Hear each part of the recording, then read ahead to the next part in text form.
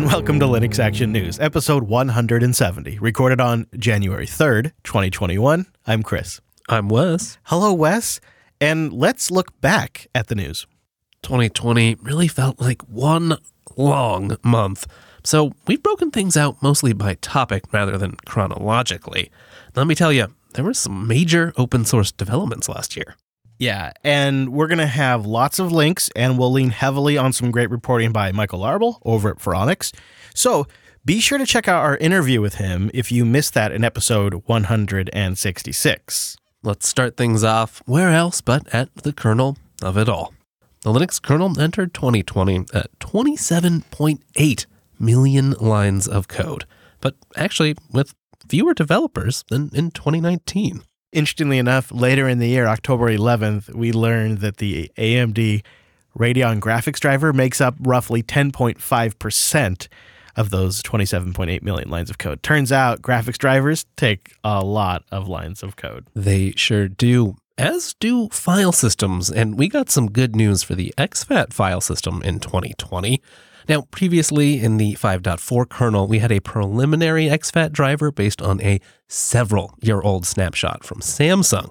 But after Microsoft made the exFAT specification public and encouraged support for Linux, Samsung worked to upstream their much-improved version that they've been developing internally and shipping on their devices. That driver's in much better shape, and it's going to be continued to be maintained by Samsung engineers going forward. We got that in kernel 5.7. There was an interesting trend that developed over the year that I don't know if we really saw coming, but you could say there was a robust conversation around the kernel's scheduler in 2020, and it literally kicked off on day one, January 1st. A Stadia developer kind of complained that one of the adoption problems they were having was really because Linux's kernel wasn't good enough and that it could use some improvements and perhaps some new developers and new code in there, which, as you can imagine, the kernel team, well, they had thoughts about that. Oh, yes. In a mailing list discussion a few days later, Linus himself chimed in and wrote, "The whole post seems to be just wrong and is measuring something completely different than what the author thinks and claims it is measuring. First up, spin locks can only be used if you actually know you're not being scheduled while using them. It basically reads the time before releasing the lock, and then it reads it after acquiring the lock again, and claims that the time difference is the time when no lock was held, which is just inane and pointless and completely wrong. That's pure garbage." Oh, a classic Linus takedown, basically putting the whole conversation kind of in its place. There was some development around other scheduler options, though, throughout 2020. But while we're talking about kernel code contributions, well, you might be wondering what Oracle was up to this year, and their major contribution may surprise you, unless you're an existing Unbreakable Linux user. They submitted a pretty large patch set, which is actually a reduced focused version of what ships in Oracle's Unbreakable Linux, called KTask. And it is a way for the kernel to do in-kernel multi-threading for CPU-intensive tasks. It's a framework that's never made it into mainline Linux, but Oracle sure would love you to use it, and they have shipped it in their Linux, and a newer iteration of the patch series that's more streamlined has been submitted upstream this year. But as far as we could tell when doing research before the show, doesn't seem to have actually been merged into the kernel. Hey, maybe in 2021. Michael Arbel notes that there were a few items we were expecting in 2020 that didn't land, and so we'll likely see them in 2021. That's Preempt RT, which has been talked about for a long time, but the conversation at this last year's Linux Plumbers Conference was really about landing it very soon. Bcache FS, we've talked about that recently on the show. We expect to see that in 2021, at least I hope. Yeah, you hope. Yeah, specifically I hope. And you do too, but now maybe not quite as much since I made it a prediction. But one that would be really great for a lot of people out there is a new NTFS driver. The one that's been developed by Paragon, who've been making NTFS drivers forever. That could land as well. Almost made it, but officially Intel multi-GPU support, which could have some pretty epic implications for virtualization and all other kinds of tasks. And Wes, I know, lastly, you are really excited to see that Riser FS5 may land. Moving on up the stack, Systemd also had a pretty big 2020. Started off at 1.5 million lines of code, spanning over 48,000 commits from almost 2,000 different authors. Just in 2020 alone, there was 5,424 commits, which was up compared to 5,085 in 2019. That added 300,000 lines of code and took away another 1,000, which, hey, that's a lot of work. Some of that work included Systemd Homed, which we've been quite interested in because it makes it easier to support things like migratable home directories, more self-containment within those home directories, better passwords and encryption handling, and a whole bunch of other modern Linux home directory features. Some of the design objectives are things like support for LUKS encryption built right in, mounting home directories off a CIF server, say, maybe using user space encryption like FSCrypt, interfacing with Btrfs subvolumes, and of course, because you gotta have JSON formatted user records. Right. And as far as other big features in Systemd go this year outside of Homed, there was OOMD, which is an out-of-memory daemon that was originally developed at Facebook and then was modified for the use cases that Systemd would require. So it is now functional on desktops as well. And the Systemd OOMD daemon, it pulls Systemd for OOMD-enabled cgroups. It monitors them and then kills them based on memory pressure, which is a metric in your Linux system, or swap usage. And just an interesting note, Lennart Pottering of Red Hat continues leading Systemd development after all this time and being responsible for just over a quarter of all patches to Systemd's Git. And of course, there were a whole bunch of other changes we don't have time to touch on today, but I'm wondering if any of those stood out to you, and maybe if you've got any hopes for what happens to Systemd in 2021. Yeah, of course. I look at it and I think from a high-level outside perspective, it seems like things are pretty healthy over at Systemd land. The project is getting things done.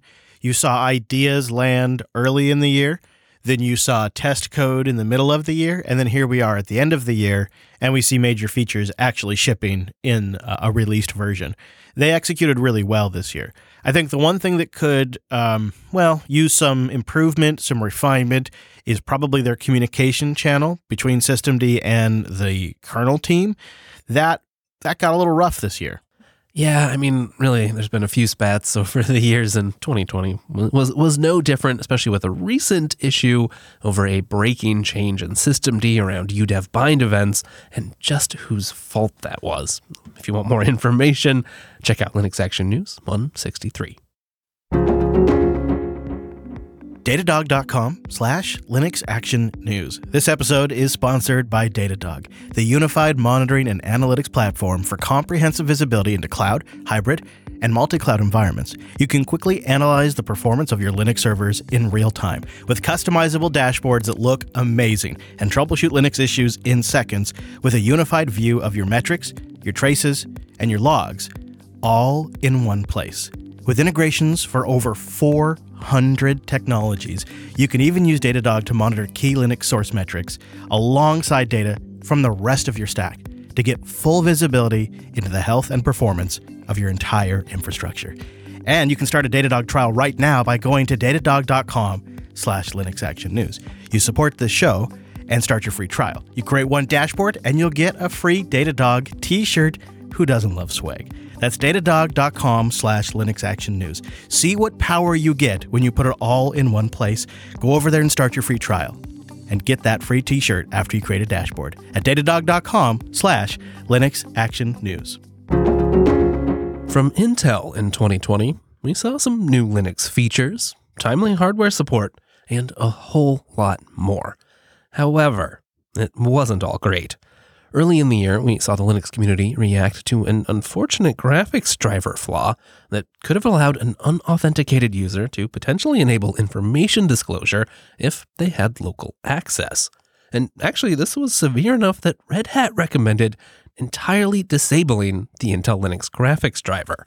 That, of course, has some downsides, like losing out on hardware acceleration entirely, but you also lose out on kernel mode setting, which generally means you'll be running at a very low resolution.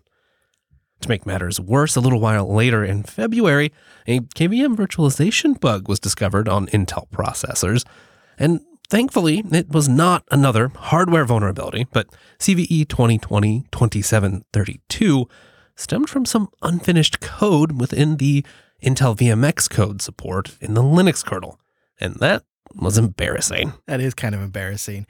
But they made up for it a little bit, at least in my eyes, in the later half of the year. Throughout the entire year, we saw the code be committed for Tiger Lake graphics, which is also known as Intel Z graphics or Xe graphics. And we actually saw that land in distributions at the end of 2020. And man, does it really seem to impress. I have a rig in for testing right now, and I've been blown away. I've been getting blown away by the graphics performance of one of these ZE laptops. And I think they nailed this. And not only did we get great graphics with a baked-in driver, but we also got GPU-accelerated AV1 video decoding. I know, codecs are boring, but AV1 is an awesome new open codec, and things like GPU acceleration are exactly what you need to see it adopted. So, hey, great job, Intel. From the perspective of Linux users, AMD had a really great year. They really delivered on their Ryzen 5000 Zen 3 desktop processors. Performance was great. And maybe an even more important milestone was the Radeon RX 6000 Big Navi graphics cards landing on day one with open source support for those new GPUs. That's never really happened before. And benchmarks have shown that those cards are delivering the best GPU performance for an open source driver to date. Also, a feather in the cap of AMD Linux users was when Linus Torvalds announced he was switching after 15 years of using Intel systems to an AMD Ryzen Threadripper. He wrote, "In fact, the biggest excitement for me this week was just that I upgraded my main machine. And for the first time in 15 years, my desktop isn't Intel-based. No, I didn't switch to ARM yet, but I'm now rocking an AMD Threadripper 3970X. My all mod config test builds are now 3 times faster than they used to be." As always, Red Hat was in the news all year long, but they particularly made news towards the end of the year when they announced that CentOS would be refocusing on CentOS Stream. On December 8th, Red Hat announced it was refocusing the project and refactoring the support window to just December 31st of this year. A surprising change. This change is still not really sitting well with many of the traditional CentOS users, though Red Hat is still expressing optimism for this CentOS Stream change, and they say, "We think it will work for around 95% of current workloads," and they'll be rolling out some new, yet-to-be-announced options for helping fill in the gap between CentOS and RHEL. Given the complicated community reactions, for several weeks after the announcement, Red Hat and the CentOS team tried to clarify the logic behind the change. And in that vein, on December 19th, Karsten Wade, who has been one of the original CentOS board members, longtime Fedora contributor, and a senior community architect for Red Hat, penned a CentOS blog post that continued to plead their case. It basically lays out the case from an open source perspective that the move is great for Red Hat Enterprise Linux, since it's no longer going to be developed behind a firewall, but will now have an open source upstream, which is CentOS Stream, that anyone can see as it's being developed. Ultimately, Red Hat has now established a CentOS questions email address where they're seeking feedback, good or bad, about these planned changes. And no doubt about it, one of the stories of 2021 will be distributions coming online trying to fill this gap that traditional CentOS has left. But I think a lot of people, when they look at CentOS Stream and they look at the universal base image that is essentially RHEL, I think you could put those two things together and you'll probably be all right. Linode.com/Lion. You go there to get a $100 60-day credit towards your new account. Linode is the largest independent cloud out there, and they're our cloud provider. When I started a couple of years ago, I needed something that was just different, and I'd heard of Linode and wanted to try it. But then, now, 2 years later, I was getting ready to launch JB 3.0, and I needed something that wouldn't break the bank, but also would have a professional, high-quality experience for my audience. It was obvious to deploy on Linode, and I didn't have a $100 credit, so I was taking advantage of their $5 a month rig at first, and then I scaled that up as I needed that. And then I've rolled in services like object storage now to hold some of our more static assets, also perfect for something like a static website. If you want a really quick portfolio or personal website, maybe you should look at what you can do with object storage and a simple website on Linode. But get started by going to linode.com/LAN. That gives you the $100 60-day credit, and it supports the show.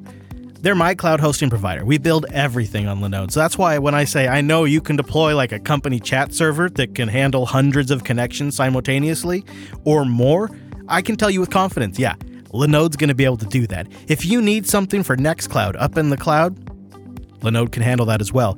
We've integrated our Nextcloud with their object storage system, which is slick. And with 11 data centers worldwide, you're going to find just the right spot to deploy for you or maybe your clients, in my case, my audience. So check them out, linode.com/LAN. See why I love them, see how fast they are with their native SSDs, 40 gigabit connections, and their awesome cloud dashboard. And with their costs 30 to 50% lower than major providers, you're going to get a lot of mileage. And at the end of the day, you're also investing in a company that's part of the Linux community. They've been here since the very beginning of cloud computing. They helped define what it means, and now they're one of the remaining independent champions. Linode.com/LAN. Go check them out and tell them we sent you. Linode.com/LAN. Over 2020, Microsoft made some interesting strides, from giving their blessing to Samsung, upstreaming their improved exFAT driver, to contributing more and more code to Mesa in order to leverage OpenGL and OpenCL code in various Windows components. And on March 14th, they announced that WSL2 would be reaching general availability, promoting it to officially be a part of Windows 10, powered by Hyper-V and giving access to the Linux command line right from Windows. On May 14th, Microsoft's president, Brad Smith, acknowledged that Microsoft was previously wrong on open source. While Microsoft executives in past years had called open source a cancer and other types of FUD, the current president of Microsoft, Brad Smith, acknowledged that they were wrong in those past remarks. Quote, Microsoft was on the wrong side of history when open source exploded at the beginning of the century, and I can say that about me personally. The good news is that if life is long enough, you can learn that you need to change. Today, Microsoft is the single largest contributor to open source projects in the world when it comes to business. We look at GitHub, we see it as the home for open source development, and we see our responsibility as its steward to make it secure and a productive home for developers. Okay, Brad Smith, okay. He came on strong. Well, at least they're learning. Something else they've been learning about in 2020, though, has been Wayland, because on May 20th at Build 2020, Microsoft demoed GPU acceleration and GUI app support in WSL2, using their own Wayland compositor with a glorified RDP setup for showing the applications running on Linux, but right there on your Windows desktop. Yep, we covered that here on this podcast. And also, you can't really talk about the year of Microsoft and Linux without mentioning that on September 22nd, they announced Edge was coming out for Linux. And then about a month later, they made good and released Microsoft Edge, the web browser, on Linux. And it's not that bad. KDE had a very eventful year where it saw its Wayland support come together quite nicely. So much so, in fact, that it's usable on a day-to-day basis. But really, I think we have to say that Plasma's big milestone for the year was the release of their latest LTS. KDE Plasma 5.18 brought much better integration with GTK and GNOME applications, a new opt-in system and user feedback feature, and a hell of a lot of polishing all around the Plasma desktop. We could easily dedicate an entire episode to this, but I wanted to give a special shout out to one of the great native text editors on desktop Linux, Kate. It turned 20 years old this year and still getting new cool features added to it. It's actually what I used this morning to do a lot of the notes for this week's episode when I had a web outage. Just used a good old local native text editor, and I was very thankful for its Markdown support. There's a lot to talk about, though, so you could just kind of scratch a little bit more of the surface if you check out our interview with Nate Graham. That's Linux Unplugged, episode 385, linuxunplugged.com/385. He and I discussed some of the improved UI features and other aspects that landed in Plasma this year. Turning to that other desktop environment, GNOME saw many improvements in 2020, including a number of significant performance optimizations. And while GNOME on Wayland has been solid for quite some time, there's been some further enhancements over there as well. It was interesting watching all of this go down in GNOME OS, which we got a little more information about around July 22nd at GUADEC 2020. One of the talks there was focused on running GNOME OS on real hardware, which traditionally GNOME OS has been a virtual machine image for testing. With work done, though, recently by CodeThink and other GNOME developers, it's becoming possible to run GNOME OS on bare metal hardware. And thanks to the likes of Flatpak and OS Tree, it's becoming more and more like just a regular old Linux distribution in terms of package availability. Who knows? In 2021, you may hear us reviewing GNOME OS. I don't think so. 2020 also saw the official announcement of GNOME Circle, which is aimed at lowering the barrier for allowing new applications and libraries to become part of the GNOME project. So, hey, maybe there'll be some new parts of GNOME to enjoy in 2021. There was also the big announcement about GTK4 on December 16th. It was officially released. It features many new widgets and reworkings to existing elements and integrated media playback support, and also, excitingly, GPU acceleration with a Vulkan render and better Mac OS support. So GTK4 is now considered stable for applications to begin supporting it. GTK3 will continue to be maintained for the foreseeable future, while GTK2 is no longer going to be supported beyond one more point release. And it goes without saying that all of this amazing work was done during a year like no other. And we really just touched on the highlights. If you want the details, head over to linuxactionnews.com/subscribe for all the ways to get this show every week. And linuxactionnews.com/contact for ways to get in touch. But don't worry, we'll be back next Monday with our weekly take on the latest Linux and open source news. Thanks for joining us, and we will see you next week.